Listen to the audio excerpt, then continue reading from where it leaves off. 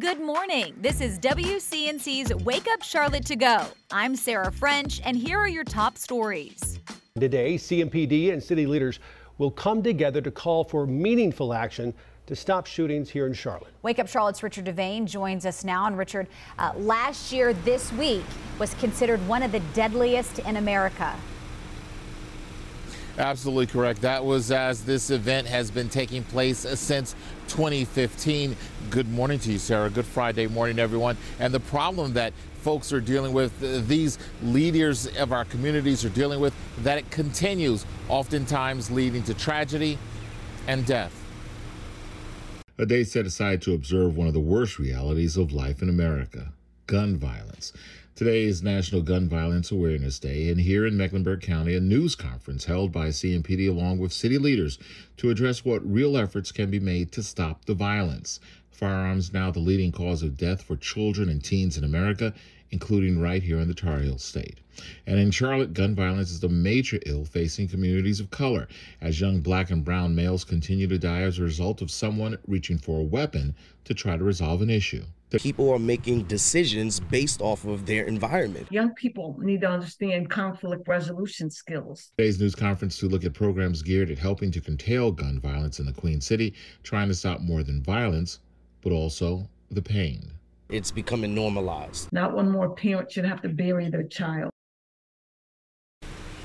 And that includes suicides because of so many guns in this Tar Heel State that are in homes, loaded and unlocked. These are just some of the issues that our leaders will be looking at today, trying to come up with resolutions and programs that are making a dent in this gun violence. We'll keep you posted. But for now, right here in East Charlotte, Richard Devane for Wake Up Charlotte.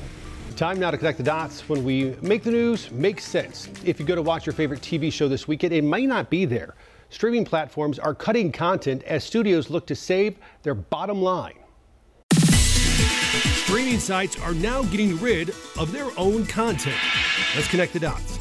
Online platforms contain hundreds of movies and TV shows, and consumers thought they would have nearly unlimited access to some of their favorite classics. But now, sites like Disney+, Hulu, and Discovery are removing dozens of shows and films, and subscribers are suddenly facing a new reality.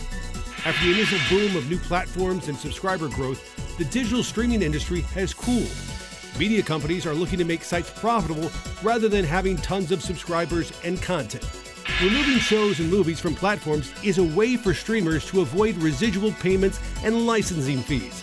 Oftentimes, streaming companies have to pay a licensing fee to keep that content on their platform. Now, streaming services are trying to stay strategic, cutting shows while trying to keep subscribers from leaving their platform. And that is Connecting the Dots. Turning to more of today's top stories in your morning rush. Some elementary students in Ballantyne had a scary ride home after their bus caught fire. According to CMS, bus 32 from Charles Park Elementary caught fire while dropping off students. The driver was able to pull over, get everybody off without any injuries.